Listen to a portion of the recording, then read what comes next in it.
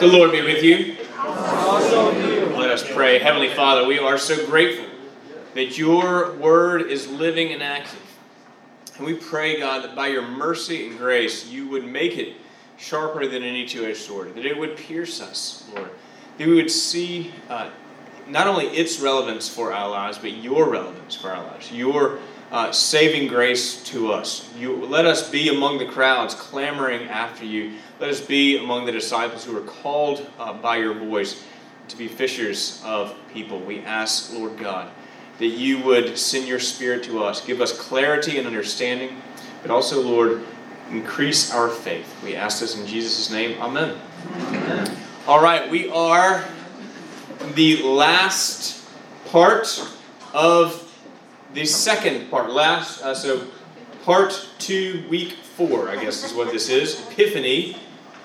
The world meets the Messiah. So let's recap.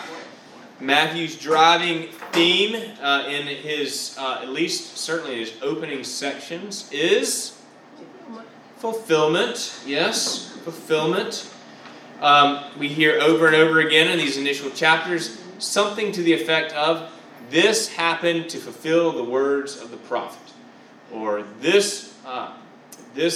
something like that. This happened to fulfill what the prophet wrote.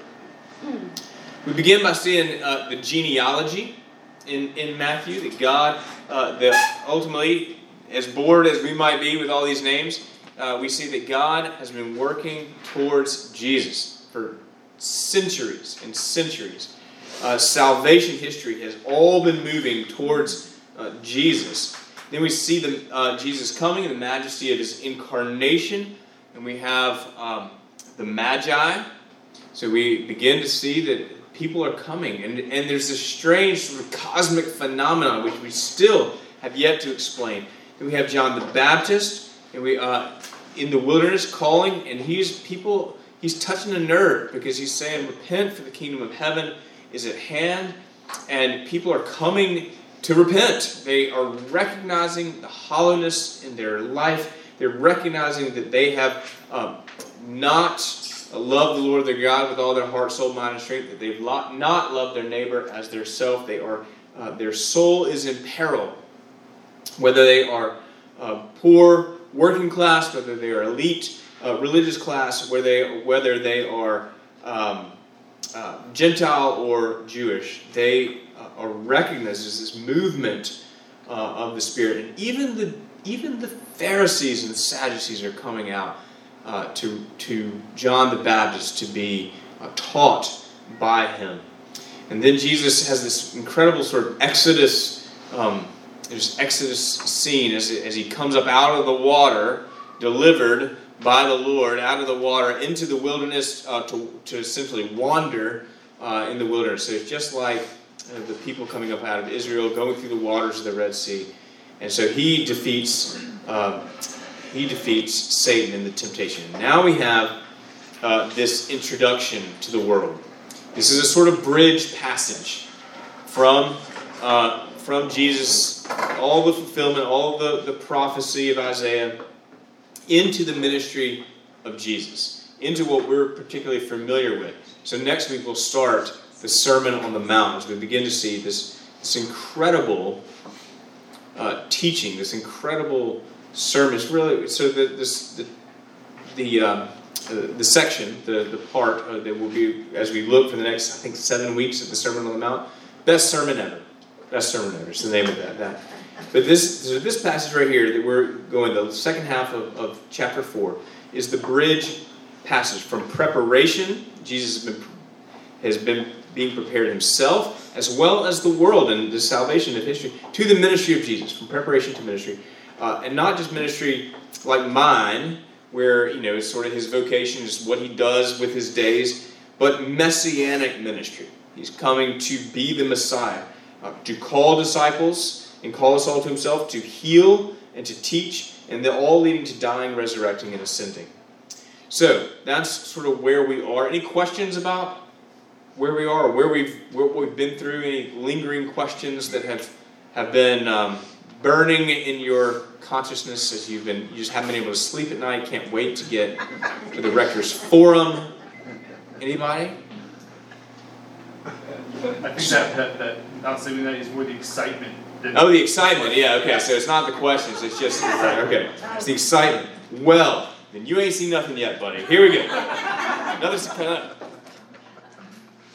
All right. Caffeine, let's go. All right. Now, when he heard that John had been arrested, he withdrew into Galilee. And leaving Nazareth, he went and lived in Capernaum by the sea, in the territory of Zebulun and Naphtali, so that what was spoken by the prophet Isaiah might be fulfilled. The land of Zebulun and the land of Naphtali, the way of the sea beyond the Jordan, Galilee of the Gentiles. The people dwelling in darkness have seen a great light. For those dwelling in the region and shadow of death, on them light has dawned. From that time Jesus began to preach, saying, Repent, for the kingdom of heaven is at hand. So we're just going to work through this paragraph like we don't have 3 points or anything. We're just going to work our way through it. John was arrested. And that we can kind of see. Now, John was there. He's preparing the way of the Lord. He was the voice crying in the wilderness. His ministry comes to an abrupt end because he is arrested. And then Jesus' ministry begins. Now, he heard that John had been arrested, so he withdrew to Galilee, out of the sort of the territory, Jerusalem and the territory occupied, particularly, I think, by the Pharisees, who would have gotten really upset with his ministry, but into Galilee, a little bit more obscure, certainly more lush. We hear in Matthew chapter 14, as we'll get to in, who knows, 2023, that John the Baptist had been arrested by Herod Antipas. Now, Herod Antipas was one of the 3 sons of Herod the Great.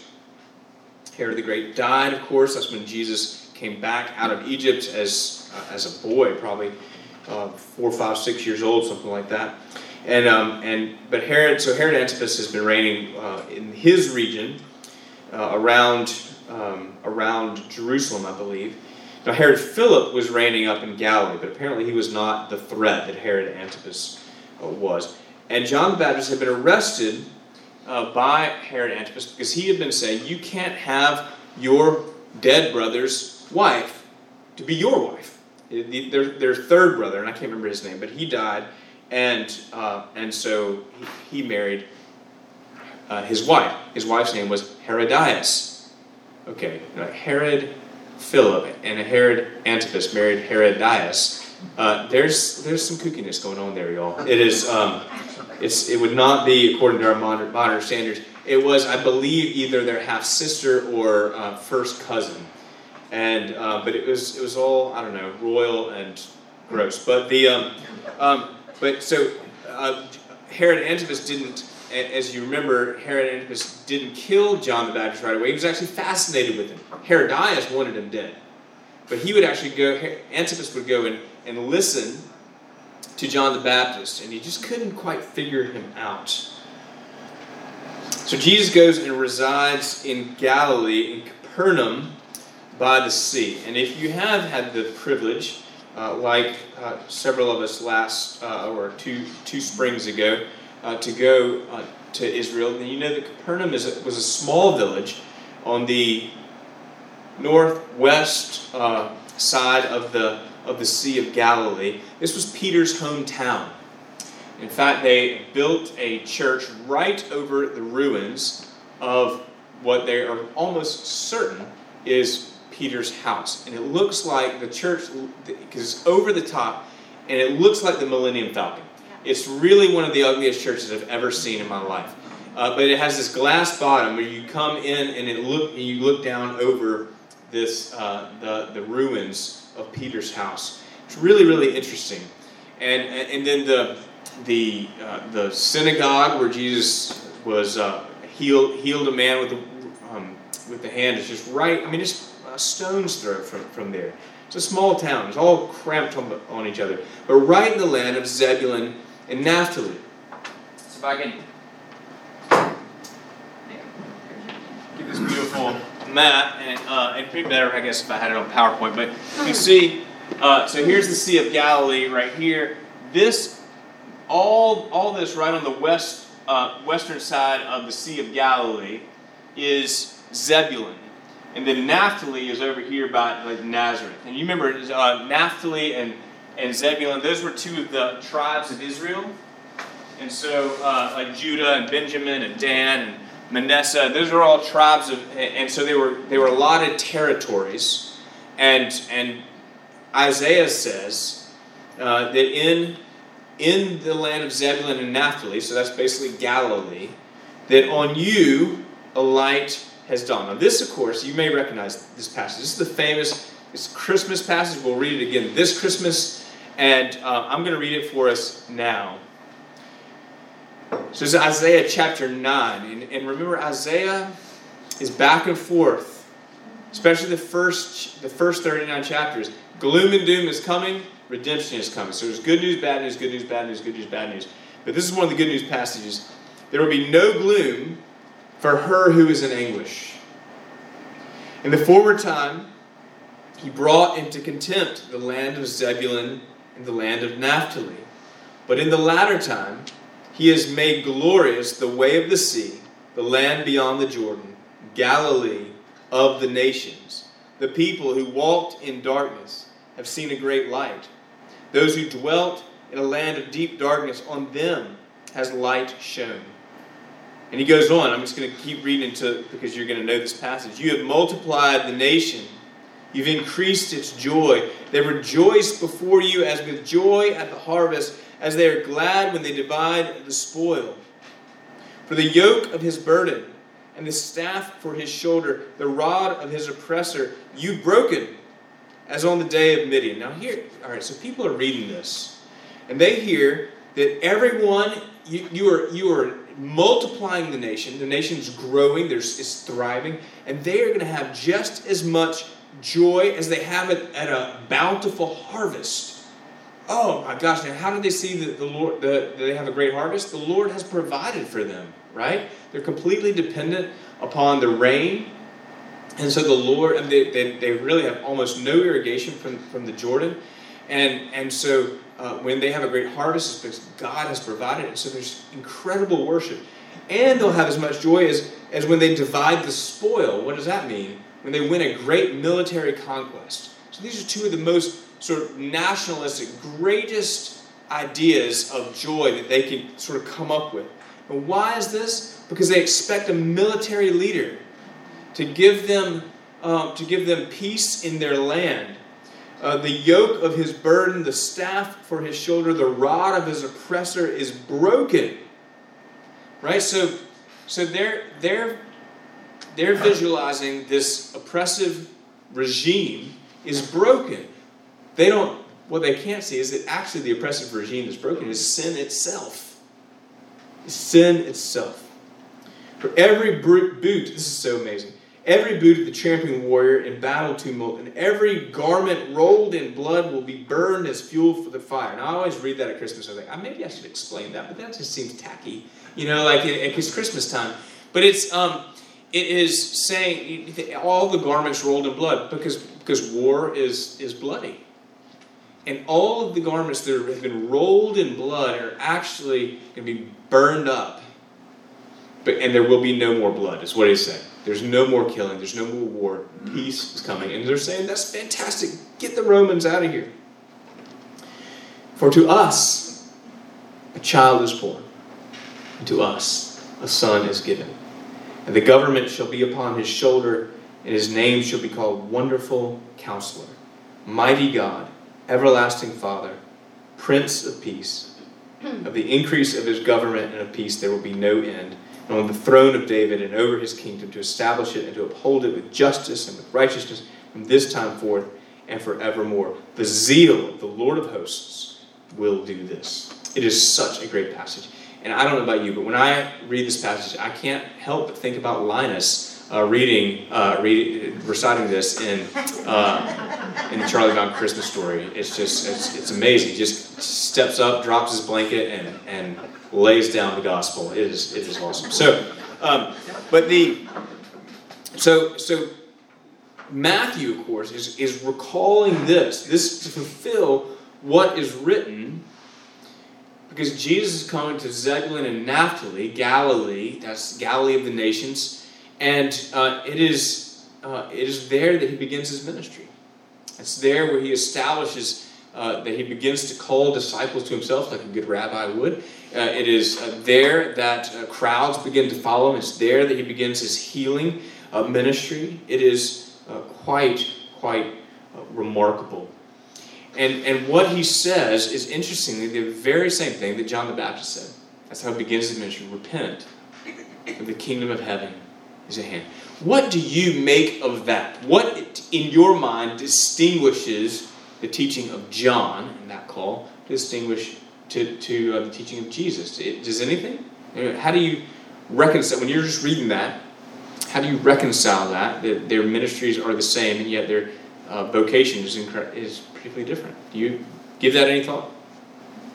John was preparing for Jesus, and Jesus began, after he said repent, then he started his teaching. Yeah, so John was preparing the way, but his message was the same. That's you would think that if Jesus said, all right, I'm taking it from here, that his message would be different. I would, anyway. So I'm just curious as to how you understand that. I understand by what happened after he said that. He followed up with miracles. Mm-hmm. That's right. It was his all John the Baptist was pointing ahead. The kingdom of heaven was at hand because Jesus was on the scene. But he hadn't taken it. He hadn't come up out of the water yet. He hadn't received the Holy Spirit as the inauguration of his ministry. But now, more than ever, the kingdom of heaven is at hand because Jesus is beginning with the Spirit to begin his ministry. Yeah, that's a very powerful comment, and one that if you were standing there wondering what you might feel when he said the kingdom is at hand. Yes. When you say that, so for the folks listening, he said, what might we feel if we were to be there when Jesus says the kingdom of heaven is at hand? The first thought I had was the people who come to arrest him in the garden. He said, "I am he," and everybody falls down, And it would have been, I think, gentler than that. But to think there is great power. There's this sort of electricity when Jesus says, repent. Again, let's remind ourselves, what is repentance? Turning away, turning around, running away from your past. So turning away from what? Sin. From yourself and from the world. Ourselves. From ourselves. That's really it. Our sin, of course, but it's our sinful position that if we just do a little better, if we're going to rely on our own works and not on God's salvation. And so God has brought his own instrument of salvation. And so to repent is to come to the end of ourselves. But thanks be to God, his office is at the end of our rope. So repent, realize that the emptiness is the result, that you're feeling is the result of the fact that we can't do it, but that God is doing it for us. And he, if you were in church, Trent talks about the blood sacrifice today, and that's incredibly appropriate on Reformation Sunday to talk about the blood sacrifice. So that is great. Reformation Sunday, do you know? That's an aside. Reformation Sunday is this is the Sunday that we mark the nailing of the 95 Theses, Martin Luther. It's the beginning of the Protestant Reformation. That's all that is. All that is just altering the course of history. Okay. So repent, for the kingdom of heaven is at hand. Repenting, turning away. So in the baptismal service that we'll have next week at 9:15, we ask the parents and godparents 6 questions. We say the first 3 questions: do you renounce Satan? Do you renounce the world? Do you renounce the sinful desires of the flesh? So we're renouncing. That's repentance. We're turning away we're acknowledging that we were in these things and influenced by these things, and will continue to be. We're turning away from them. And then we ask, do you accept Jesus Christ as your Lord and Savior? So we're turning to him. Repent is a turning to him, to expect not in our own strength, but in his strength, that salvation is that gift. And the kingdom of heaven is at hand because the king is here. All right. Let's go to the next, which I think is just a wonderful paragraph. Jesus calling his first disciples. So while walking by the Sea of Galilee, he saw 2 brothers, Simon, who's called Peter, and Andrew his brother, casting a net into the sea, for they were fishermen. And he said to them, "Follow me, and I will make you fishers of men." And immediately they left their nets and followed him. And going on from there, he saw two other brothers, James, the son of Zebedee, and John, his brother, in the boat with Zebedee, their father, mending their nets. And he called them, and immediately they left the boat and their father and followed him. So I have always pictured, before I go into Israel, I always pictured this Jesus walking along the Sea of Galilee, and I just pictured it like Jack's Beach. Like there was this, I mean, I knew that, it's kind of a big lake, but I just pictured this sort of sandy shore. And let me tell you, it's like grass and trees falling off into the lake. It is, there is no sandy shore. So he's crawling over rocks, going in and out of trees, but it would have been beautiful, but it's not this sort of sandy shore that I had always pictured. And he sees two brothers, Simon Peter, who is just Simon at this point, and Andrew. Well, I say he's just Simon because actually we know that from the Gospel of John that Andrew had seen him at the Jordan River. And in fact, he had gone and grabbed his brother, Simon, and introduced them. So this is not their first meeting. Matthew makes it sound like it's sort of this lightning bolt moment, but it's Matthew's not being disingenuous. He's showing the power of the call of Jesus. But we can piece together from John that they'd actually had some interaction before. And it was actually that first interaction where he said, Jesus said, "Your name is Simon, but I'm going to call you Peter." And he said, and you know that Peter means what? Rock. And later, of course, he would say, "On this rock I will build my church." And it's the confession of Peter, not actually Peter himself, although we'll talk about that when we get to Matthew chapter 16 in 2025. But so they would have already had some significant interaction with him. And I've always thought of the sort of this call as because it does seem just kind of out of the blue. And I've always thought it to really speak to the magnetism of the call of Jesus. Just wondering and imagining Jesus like there is this power in his words. He just shows up, this guy in a toga says, "Follow me, and I'll make you fishers of men." And they drop what they're doing and follow him. And I just thought, I thought maybe doctrine of election, like, we can't, he calls and we have to come. There's really, if you think about your own time that you made a choice to follow Christ, but you look back and there really wasn't a choice. It was just, there was no going the other way. And that's the way it is for me. It's not like I could not have chosen Christ. Now, of course, day in and day out, I make bad choices or simple choices, selfish choices. But you know what I mean by that? Like I look back and it felt like there was a fork in the road, and I certainly made a choice, but I could not have made that choice if I had not been called by Christ. And if I look back on it, there was no alternative. I wasn't just as much in control to go the other way. There's this magnetism. So I always think about that when I see this call. But there's also a sense in which it takes time. You think, I don't know your story, but you think like there's this season of sometimes it's a lightning bolt, but more often it's this coming around to Jesus. How was it for you? Was it a lightning bolt, or was it more of this? You were brought up, but there was a time where a season where you came. How was it? Anybody want to share? I think it's common to have a period of procrastination. A period of procrastination. That's a good way to put it. Yeah. Where you actually have all the facts in front of you, but you just aren't ready to align with all of them. That's right. And so that's why it is, in fact, a choice. It's a choice. There's this. It's got all the pieces have to fall into place in your heart and your mind. But then you look back on it and think, it couldn't have been any other way. Anyway, that's the way it is for me. Anybody else? Thank you for sharing that, Keith. Anybody else? Was it a lightning bolt for you, or is it sort of gradual? No, but I think when you've been raised in the church, Mm-hmm. like again, Sunday school and everything your whole life, then you kind of go away to college, and you stop going to church and you partying on the weekend and so forth, and then, you know, Really? Did anybody else get do out of the habit. Just kidding. You kind of get out of the habit, you know, but then you get a little bit older and you come back, it's almost like a coming home. Yes. You know, you've kind of stepped away, but then you come back home. It's not like a lightning bolt. It's that you're back where you always were. Yeah, so for the folks listening online, Charlotte said that it's like a coming home. You grow up in the church, you wander away from the church, and then you come back because you realize that hollowness and you need it. And it's not like a lightning bolt. It's like I'm home. Tractor beam.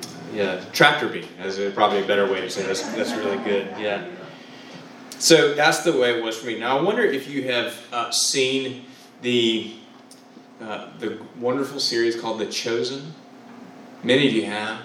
It is the best Christian filmmaking I've ever seen.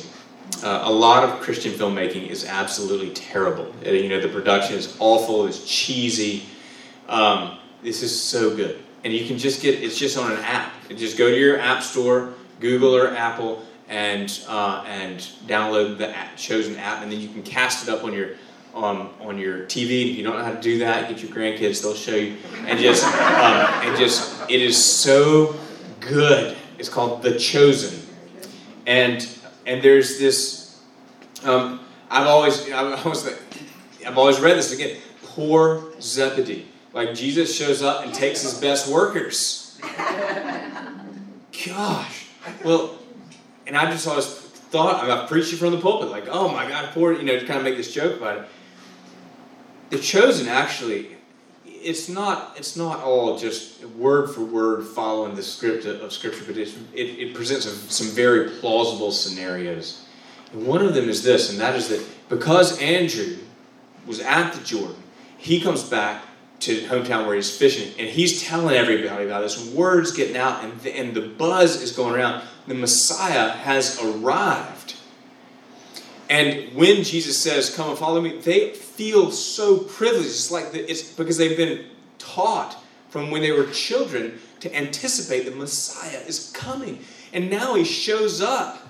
And Zebedee's like, "Are you kidding me? Do not worry about these nets. I will take care of them. You go." I mean, it is the pride of his life that his children, his sons, are called by the Messiah to go and be some of his disciples. And that just shed, for me anyway, just whole new light on it. I just thought, Zebedee's probably in hell because he was just just so upset at Jesus for taking away his fishermen. No, and it makes so much more sense. Like you see, this is just another example of how I cast my own grumpiness and sin into my reading of the Scriptures. He would have been so, if he believed it, and there's no reason to think that he wouldn't have believed it, that actually this one that we've heard about all our lives, and now we've heard about in just around the, I don't know, they didn't have water coolers, around whatever they had, the cactus, I don't know, and they said he's shown up at our boat and said, "Follow me." Oh my gosh, I don't know what's going to happen to our business, but it's just not even a choice. You look back, there's no fork in the road. It's just Jesus called and we're coming. And it's the wonder. Can you imagine? And yet, I also think it would have been so hard to believe. Because if somebody showed up today and said, "Hey, I'm the Messiah, follow me," we'd throw him out of here. We'd call I don't know, Baptist and say, this guy needs to be committed. It would be so hard.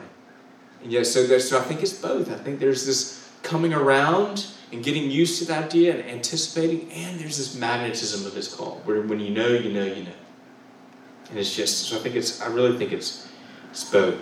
And so Jesus says, "Follow me, and I'll make you fishers of men." He's speaking to them into language that they would have understood. You've always been fishers of fish. And so I'm going to make you, I don't know, what is that called? He's not a fisherman, he's a minner, I don't know. I saw a T-shirt once that said something like Simon Peter's fishers of men. He said, "You catch him, I'll clean him," or something like that. So that's what Jesus said. You catch him, Peter, and I'll clean him. The cleaning is for me. You like that? Yeah, that's pretty good. I'd use that multiple times. Yeah, you catch him, I'll clean him. So Jesus does the cleaning. And now it is. Let me ask you this: is this call to these disciples to be fishers of humanity? Is this unique to these disciples, or is it a call for all of us? It's a call for all of us. Says you. Anybody else? Okay, like everything else, I think it's both. So it is a unique thing for these because they were being apostles. They were being called out and then sent out later. They have a unique ministry, but all of us, in fact, are called to go on in that apostolic ministry and to be those who have a winsome, attractive faith. Right. So in the baptismal covenant, again, which we'll go through in the 9:15 service next week, we ask either adult baptismal candidates or parents and godparents, will you proclaim? No, in fact, we ask this to everyone. We ask this to everyone. This is the part where we say the Apostles' Creed and we ask a few questions. Will you proclaim by word and example the good news of God in Christ? Not just by example. I try to live a good life and hope that people see it. And not just by words like a hypocrite. And I was actually thinking about this in the service this morning. We pray not just by our lips but in our lives. Right? We pray that in the confession.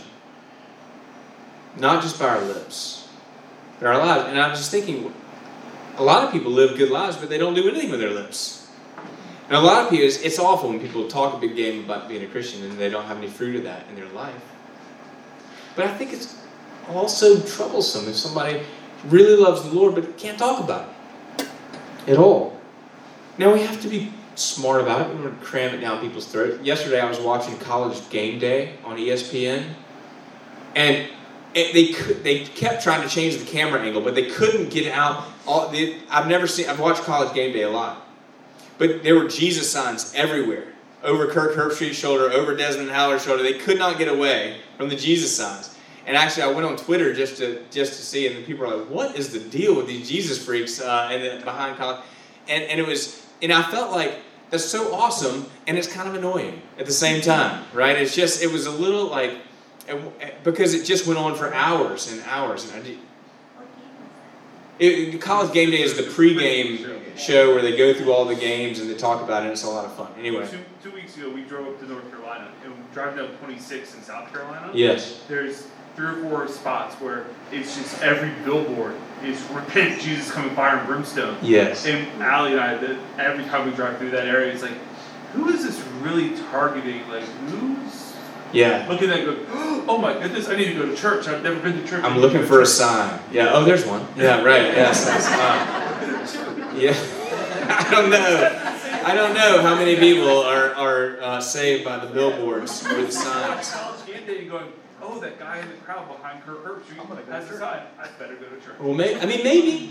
Even if it's one person that gets Even if it's one person, it's totally worth it. I just have to say, I was like, that's so awesome and annoying at the same time. Like, I don't want to be pushy, I don't want to be pushy.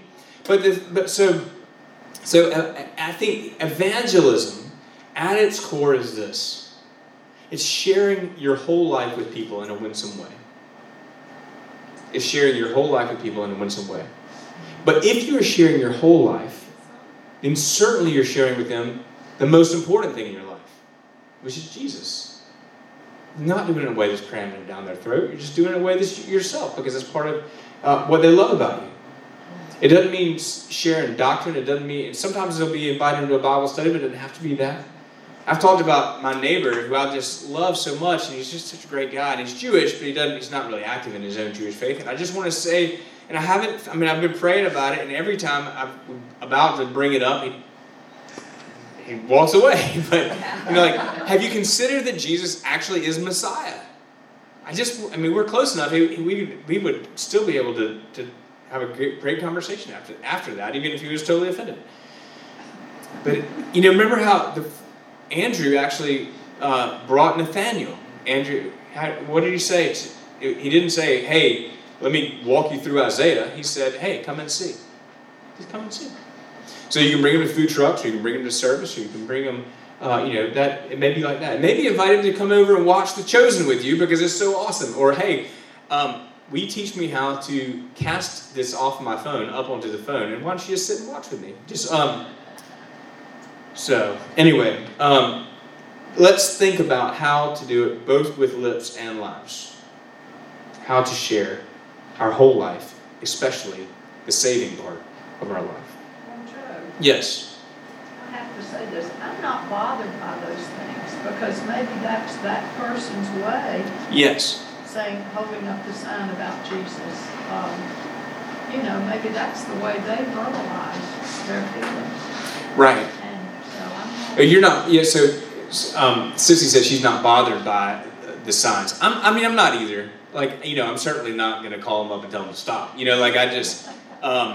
I'm thankful for it, and I pray that someone does. It's not my way of doing it, but Right. that's their I just way. don't want it. I don't want to be off-putting. More than anything. But at the same time, God's going to use what He uses, and if He uses that, then praise God. If He puts off 9 people, but He draws one person to Himself, He's got that. That follows for Him. Yes. What about John 3:16? Look what Tim Tebow did.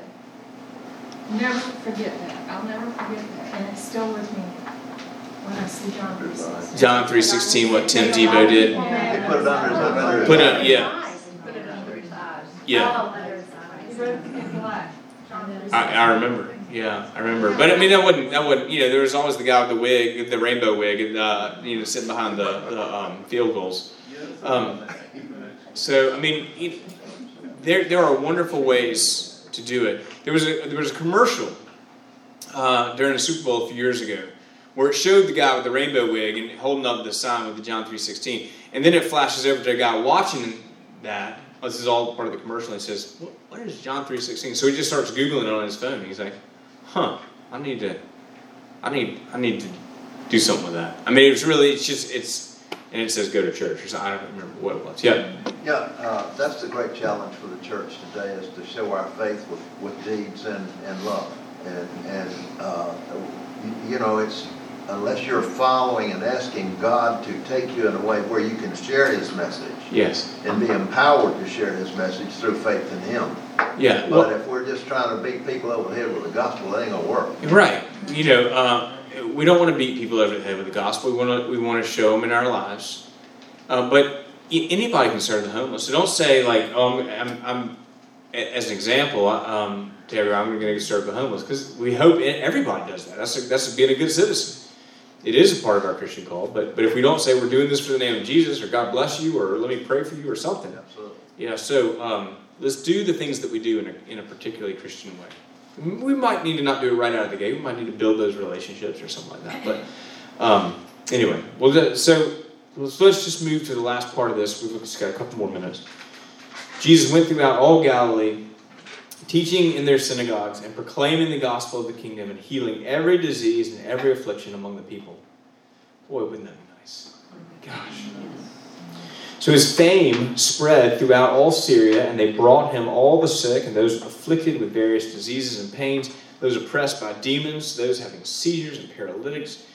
And he healed them, and great crowds followed him from Galilee and the Decapolis and from Jerusalem and Judea and from beyond the Jordan. So Matthew, remember, he's making the case that Jesus is the Christ. We've seen that he's the fulfillment of salvation history. We've seen John the Baptist as he's the voice in the wilderness preparing the way. We've seen Jesus as the perfect Israel in the desert. We've seen Jesus beginning to call disciples to himself and create a messianic community. Now we see Jesus beginning to make all things new. He is righting the wrongs. He's not kicking Rome out of Israel. He's kicking the devil out of ailing souls. Right? He is healing the sick, casting out demons. Here's a little detail.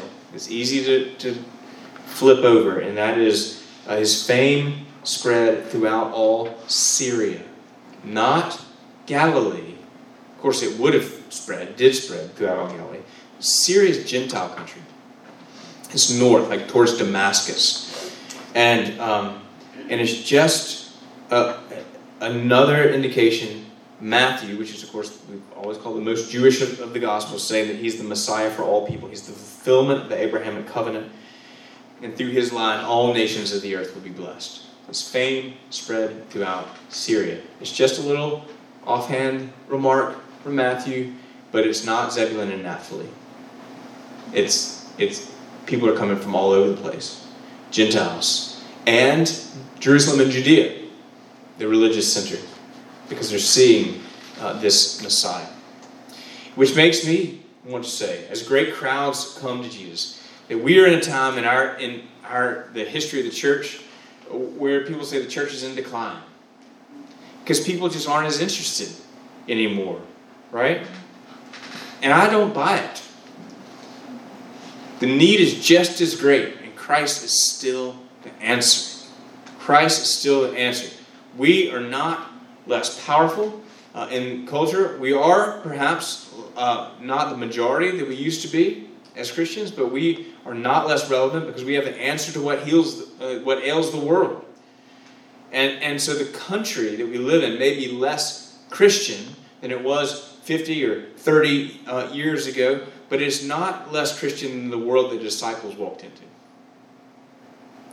And they changed it. Because by word and deed, lips and lives, they proclaim the gospel. And so, just to say, great crowds still will gather around Jesus. But they need to see us doing it as well. So, questions or comments for the last couple of minutes? Salvation is of God, and if we don't understand the power of God's kingdom comes from His Word, and all of us, though we may not realize it, are saved by the power and the grace of God. And it's just amazing that we can see that God's Word will pierce even to the deepest part of our being to convince us that we need Him. Mm-hmm. That's right. We couldn't be convinced that we need Him without the Spirit of God working in our lives. That's miraculous. It is. Your faith is a miracle, and therefore your evidence of the Spirit's work. Christ formed in us. What else? Yes, Charlie. I was with Mary Jo last night, and we were talking about the decline of Christianity. And I brought something up to her, and we talked about this. Living in the area that we're living in, I don't know if it's because I'm a Christian woman or if we really live in a bubble, but everywhere I turn, I see other Christians. I mean, I feel very comfortable in this environment. And, Tom and I travel and we get out and, we're not just living in Fruitcove, Florida all of our time. Is it because we're Christians that we see other Christians, or are Christians everywhere but quiet? It's really a question of the times, I think. That's a great question. So Charlene is saying everywhere she goes, she sees other Christians. And I would just say, ask that God open our eyes. I mean, I look at the folks who take my money behind the counter at the gas station, and who take my money behind the counter at the Starbucks, and who live in my neighborhood and stay home, and it just there are lots of people around us now, and for Christians, Christian community is so wonderful, and I continually am calling us to get in groups and be a part of the Christian community. But it can be insular, and so we need to have the discipline to find, can we go get in a book group? Can we go get an exercise group? Can we go just walk around and just, ask the Lord to bring us folks? But yeah. Well, we go to exercise, and our our leader is a Christian woman, and she is so obviously Christian, and it's the most joyful experience. You know, who knew? And then Mary Jo goes to a yoga class, and they read scripture. You know? Yes, and I would never want to deprive you of that. I do just want to say it's important for us to seek out opportunities to be light. Yeah. All right, last thing, Josh. Oh, I mean, I'm not making age statements. Oh, okay. Here, I think. I mean, I'm the youngest person in the room, 44 years old. I work with a lot of people younger than me, and it's the Not the opposite. same. Oh, it's the opposite. Yeah. It's the opposite. I was gonna say I that think too. that there's an element of being, we're the southernmost part of the South. You know, you go south here, and you're North Savannah, but Yeah. you know, we're still the South, which is still kind of the Bible Belt a little Right. bit. But And so there's it's an element of that, and then there's an element of, you know, just we tend to associate don't with think like about people, and some of that's an age thing as well, you know. And not having kids, I tend to associate with, I hang out with Tom and Jim, and, you know, so, yeah, right? So, I see kind of both sides of that. The younger crowd, people younger than me, it's different. It's a different. Yeah, certainly for the crowd. younger generation. See, Yeah. it's our. Hey, Joe, just- right. So last, I gotta go to church. Y'all can keep talking, but yeah. No, just real quick, I agree 1,000%. Yeah. And it is really helpful to get guidance from people like you or elsewhere. Yeah. What is the approach for approaching those who are not? Because the younger generation is not our generation. And Yes. I see it in my own boys. I mean, find what you can offer that's not. I mean, you know, find the best intersection is hurt. So, like, if they're hurting in a certain way, can you mentor them in your business? Can you do it? And then find a place to say, hey, man, let me pray for you. I have done that with my neighbor. I've prayed with him. But just to find a place to share all your life, not just but you got to share something else. It's a meal, or it's a skill you have, or it's just kindness. Yeah, just you coming alongside, not at them. You coming alongside. Connect first, and then Yeah. find a way to connect first. Yeah. All right. God bless you.